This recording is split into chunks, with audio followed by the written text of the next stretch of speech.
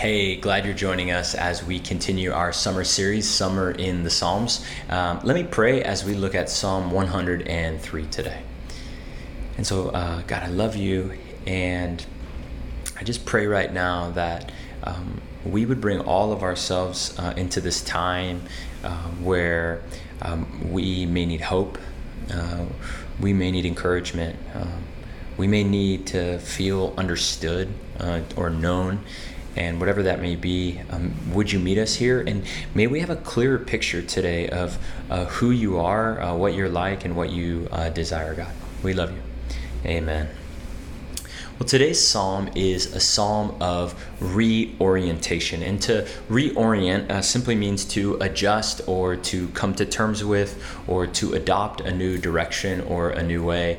I remember a number of years ago, my wife and I went on our honeymoon in Ireland, amazing country, and we really wanted to explore as much of the country as we could. And so we rented a car. And if you've ever driven in the UK, you know that you drive on the left side of the road and the right side of the car. This is a very strange feeling and phenomena. And of course, most cars in the UK have a manual transmission. Now I know how to drive. I know how to drive a manual car, but part of the experience was foreign to me. And so when I was driving, I would constantly veer towards the median because I wanted to be on the left side of the car, which my wife would gently remind me, hey, like you're too close to the median, like go back to the center. And the natural inclination is to get away from those other cars.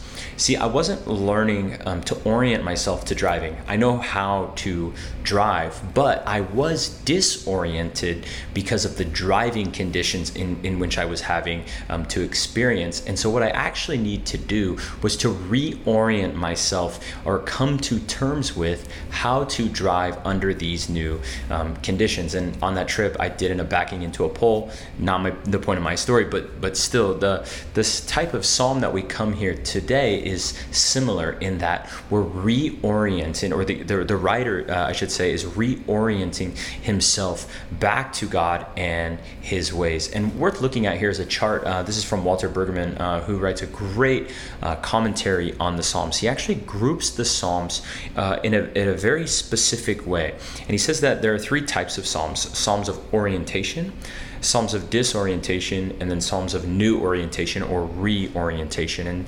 And in that first bracket there in orientation, when we looked at Psalm 1 a couple of weeks ago, that was where that psalm is in that category of orientation. 2 weeks ago when Emily spoke, she did a great job, by the way. If you haven't listened to that, please go back and listen to it. It was a psalm of disorientation. And in that first bracket there, in times of orientation, this is when everything makes sense to us in our lives, where the routine of our lives is clear and direct, and we're worshipful, right? We're saying God is good and things are taken care of, right? And then what we see there is a transition from orientation to disorientation. I really appreciate this. It just really shows our life really well here in this transition moment. Brueggemann mentions Jewish suffering, and we think about suffering, Jesus' crucifixion, right? Where things are not okay anymore, and we're moving into this time of disorientation. The predictable routine of our life has been broken. We sense loss, darkness, despair. Oftentimes what we find in this category are psalms of lament. I like how it says there, songs of disarray. And this could be individual lament. This could be communal lament. But the hope is we don't stay in that place, right? And so that second movement is so important, which is what? A surprise, right? A resurrection, a moment of hope. That's the transition into a reorientation where we're filled with gratitude, wonder, and praise as we realize that God is at work, lifting us out of the pit and setting us on a new course. And this does a great job of showing us our life, right? Movements from being secure and oriented and sure of ourselves and knowing things are good, right? We're like, I desire that season again in my life. But then we move into seasons where we're painfully disoriented, right? Like we've been in that over the last year and a half. Like we understand songs of lament, songs of disarray, like where we're just lost. And I think in some ways this is really important to understand this next transition, to be taken off guard, reoriented back to life, a life of faith that actually makes sense to us, with hope, and where we're surprised by these moments of surprised resurrection. And Walter Brueggemann goes on to say, the collection of the Psalms is not for those whose life is one of uninterrupted continuity and equilibrium. Such people should stay safely in the book of Proverbs, which reflects on the continuities of life. But few of us live that kind of life. Most of us who think our lives are that way have been numbed, desensitized, and suppressed so that we are cut off from what is in fact going on in our lives. And this right here is exactly why the Psalms are so important. So often we look at the scriptures and we see them detached, right? We see it as like an outdated rule book, disconnected from reality, but that clearly is not the case. The Psalms are genuine. They show us human frailty. They show us human flourishing, all that it means to be human. And what are they teaching us to do in those moments? They're teaching us to pray. To really pray, not just like pious platitudes, but real heart-bending and shaping prayers to say, God, I desire, I want this, God. And so I want to look at some of the particulars here of what this looks like for David. Psalm 103 begins like this. Bless the Lord, O my soul, and all that is within me. Bless his holy name. Bless the Lord, O my soul, and forget not all his benefits. So what is he doing here? He's beginning to talk to what in particular? Bless the Lord, O my soul. And I want to focus on that word soul for a second. Christians are people who believe not just in the material world, the physical, but people who believe in the spiritual. And this is not going to be a comprehensive examination of the soul, partly because as I began to study, I found that there's a lot of debate about the soul and the body and the relationship of the natural world and all of these things. But it is worth spending a few minutes to ask, what is the soul, right? It's probably not something you think about casually. And one Catholic theologian, Ronald Rolheiser, he writes a book on Christian spirituality. He says this. He says, what is a soul? It would be interesting to record impressions of what comes to mind spontaneously when one hears the word soul. For many of us, I suspect the word, to the extent that it conjures up anything at all, produces an image, a very vague one, of some white, semi-invisible spiritual tissue paper that floats somewhere deep inside of us and which takes on stains when we sin, and that will separate from the body at the moment of death and go off to be judged by God. Whatever the inadequacy of that picture, it is not without merit. We are after all trying to conceive of something inconceivable, and we need to form some picture of it. What is wrong with that conception, though, is that it separates the soul too much from the core of our persons, from our self-conscious identity. Our soul is not something that we have, it is more something we are. It is the very life pulse within us which makes us alive. And so David says, bless the Lord, O my soul, all that is within me. When I was studying this, I kept thinking of the recent Pixar movie, Soul. And I won't spoil the movie, but it's exactly what Ronald Rolheiser is saying here. The idea of this detached, vague, and semi-invisible spirit who in the film is heading to what? The great beyond, right? There's something vague beyond us, but something that's also unwilling to die. But more appropriately, the scriptures speak about the soul in a more holistic fashion. Like, while the soul is mysterious, right? There are questions that we have, absolutely, but it encompasses all of who we are as people and what it means to be human. That's what the Hebrew word is even getting at, nephesh. It's really talking about the whole being. And so yes, we have an outer world, the material, but for most of us, we would say, there's more than that, right? Like, I'm haunted with meaning and purpose. There's mystery, things that I can't explain, something larger outside of myself.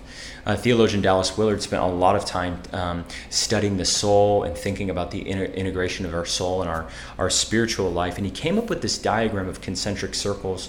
And he was showing an author, John Ortberg, this. And I think this is really helpful to think about, that we're more than just specific things. And here's what he goes on to talk about in his writings, is that we are our will, right? That we are our capacity to choose and to make commitments, but clearly we know that we're more than that. And outside of our will is our mind, right? And in the ancient world, the mind dealt with a person's thoughts and feelings. But you and I obviously know that we are more than our will and our mind, but because we are a physical body, right? That's the physicality of who we are. This is where our behaviors manifest.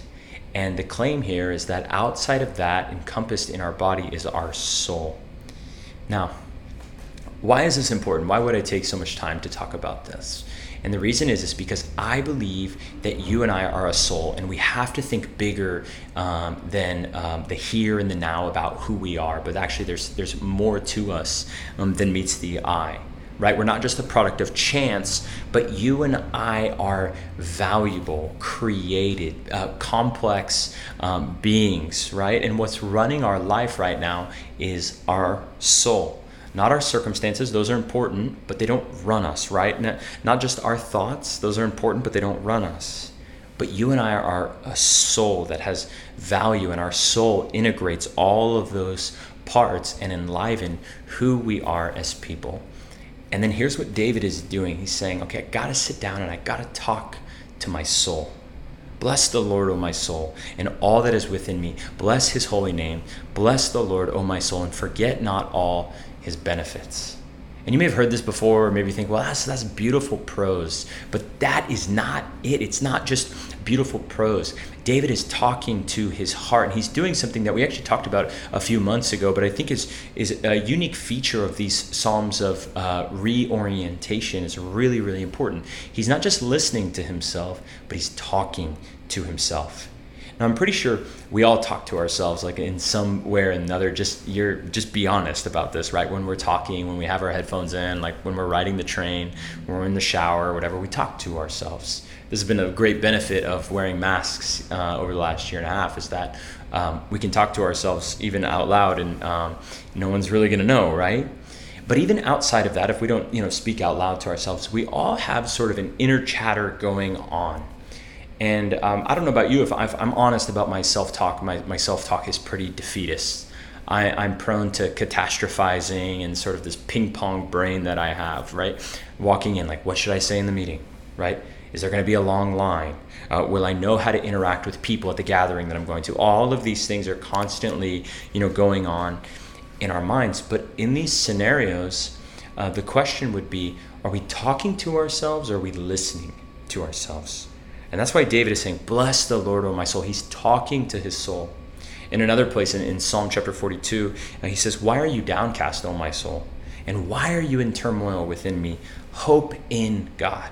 And he just starts talking to himself. Here's what I want you to do. I want you to hope in God. Martin Lloyd-Jones had commented on this verse, and he says, have you realized that most of your unhappiness in life is due to the fact that you are listening to yourself instead of talking to yourself? Take those thoughts that come to you the moment you wake up in the morning. You have not originated them, but they are talking to you. They bring back the problems of yesterday. Somebody is talking. Who is talking to yourself? Yourself is talking to you. Now, this man's treatment of himself in Psalm 42 is this. Instead of allowing his self to talk to him, he starts talking to himself. Why art thou downcast, O my soul, he asks. How soul? His soul has been depressing him, crushing him. So he stands up and says, self, listen for a moment. I will speak to you. Are you listening to yourself, or are you talking to yourself? So often we, are experiencing something in our life, and we want to talk to a friend or a family member for comfort, for truth, and for wisdom, and for advice. But one of the things that we need to realize is you and I are actually the most prominent people in our life, because we have this inner chatter going on. And so we actually need to not just listen to ourselves, but to talk to ourselves, right? If God is for you, who can be against you? He who did not spare his own son, but gave himself up for you, will he not also freely give you all things? He's at the right hand of God. He's interceding for you. Who can separate you from the love of God through his son, Jesus? And I just have to wonder, what would happen to you and I if we actually believed the things that God says about us to be true? What would change about us? And that's what David is reminding himself of over and over and over again here. But it's not vague, right? He does get into some more general concepts, but the content here is actually quite important. He says, "Bless the Lord, O my soul." But then he goes on, "Forget not all his benefits. Who forgives all your iniquity? Who heals all your diseases? Who redeems your life from the pit? Who crowns you with steadfast love and mercy? Who satisfies you with good so that your youth is renewed like the eagles?" And so the psalmist is actually getting clearer here about what to remember. Forget not all his benefits. And we have the foresight of Jesus in the New Testament, right? Christianity is in part it's remembering what God has done in Christ, and our recalling of these memories are part of this. In fact, in one sense, I think it's almost that we could say to be human is to remember. Right, I think humans are the only created things that chronicle historic events in that way, where we think back, right? And then we're able to live a different present or a different future. My grandmother died a number of years ago after an 8-year battle with Alzheimer's. And every time I would see her, she would seem less and less herself because she was unable to remember her past. And I think that's what makes Alzheimer's so horrible, because it dehumanizes a person by taking away their memories, and it deteriorates them in the present. They forget who they are, so it's harder to live in the present and into the future. And so we know that forgetting is inhuman because much of our past shapes our present and our future. And this is repeatedly actually the story of the Old Testament, that the Israelite people forgot that their God was with them in the wilderness, that God provided for them in the wilderness and in the Exodus. And in that way, they forget to worship God in the present because they forgot what God had historically done in the past. And that's what David is doing here. It's almost like he's sitting down, looking in the mirror, and he's saying, "What has God done for you?" And that's the three kind of questions I want to bring to us here toward a new orientation, is just to ask these questions to us. The first one is this: what has God done? Right, the psalmist gets specific here, and I love how Eugene Peterson puts these verses in the Message translation in Psalm 103.